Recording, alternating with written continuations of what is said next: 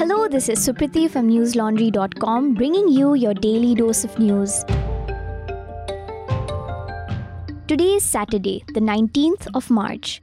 India registered 2,075 new COVID-19 cases and 71 linked deaths in the last 24 hours.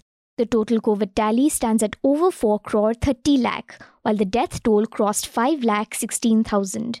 The active COVID cases in the country are 0.06% of the total infections, with the recovery rate at 98.73% as per the Health Ministry data.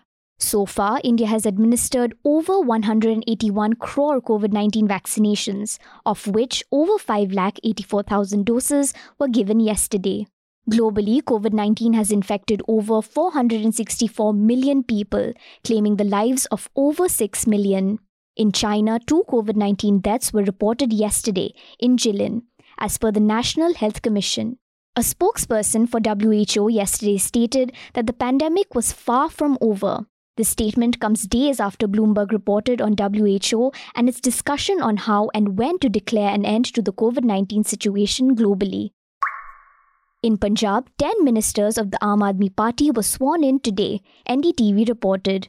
The newly appointed ministers include MLAs Harpal Singh Cheema, Dr. Baljeet Kaur, Harbhajan Singh ETO, Dr. Vijay Singla, among others. Dr. Baljeet Kaur is the only woman in the current cabinet. The ministers have taken charge of the Punjab Civil Secretariat and thereby participated in the first cabinet meeting of the new government. Bhagwant Mann was sworn in as Chief Minister of Punjab on 16th March in his ancestral village, Khatkar Kalan. On the next day, the newly elected AAP MLAs had taken oath as members of the Assembly, who administered the oath of office and secrecy by Pro Tem Speaker Inderbir Singh Nijjar.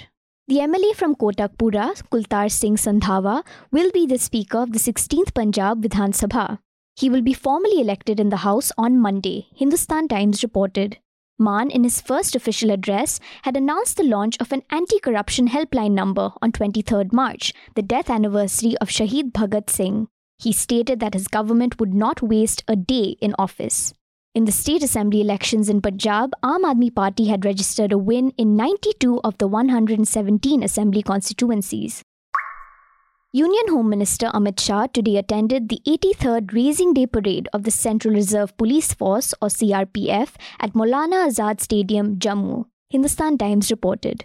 In 1950, Sardar Vallabhbhai Patel had first celebrated this day after the enactment of the CRPF Act, which also gave the forces its current name.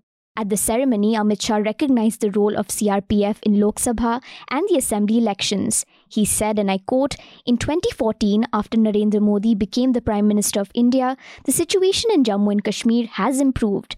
The biggest achievement in J&K is the immense success that our forces have achieved in controlling terrorism in the state." End quote.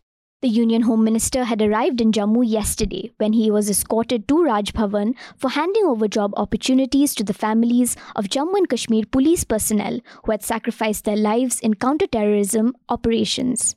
He is also to review the security arrangements in the region with heads of paramilitary forces and other security agencies in Jammu, Hindustan Times reported.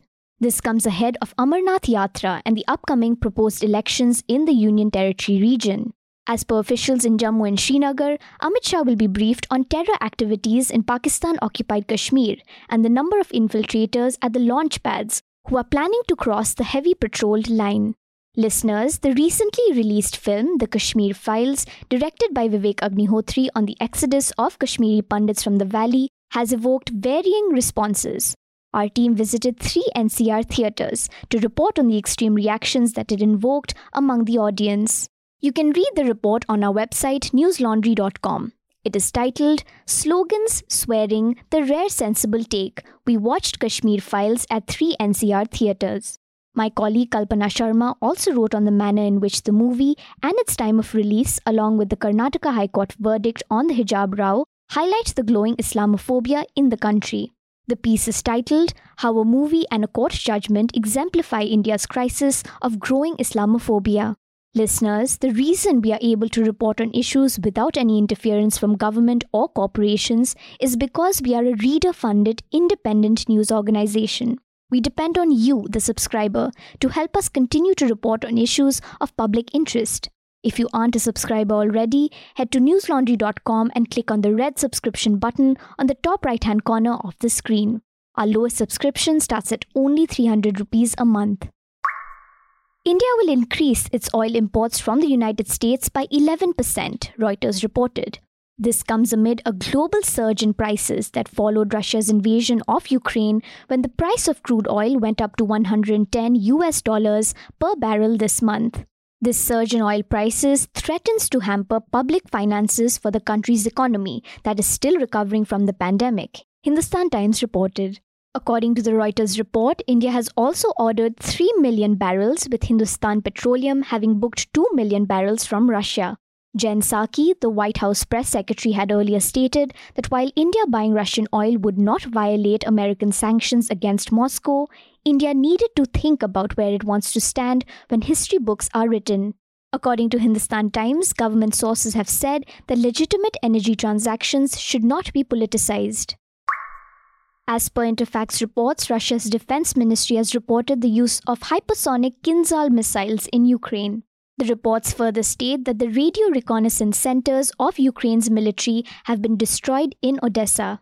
Meanwhile, Russian President Vladimir Putin yesterday appeared at a flag-waving rally in Moscow, where he reportedly praised the Russian troops for their military operation in Ukraine, the Indian Express reported.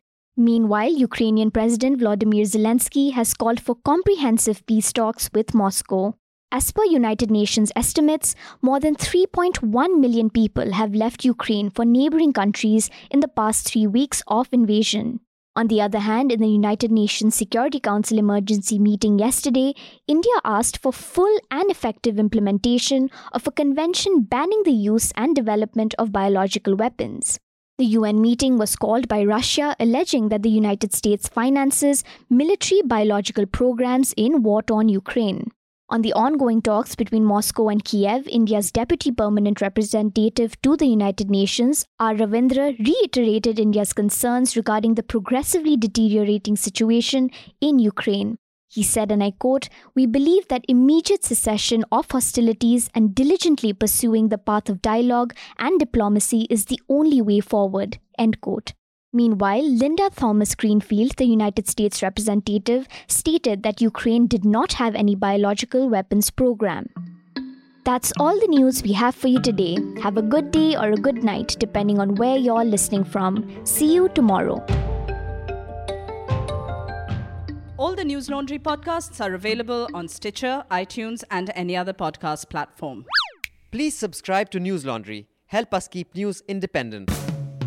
To catch all our podcasts on news, pop culture, current affairs, and sport, visit newslaundry.com. Follow us on Facebook, Twitter, and Instagram, and subscribe to our YouTube channel.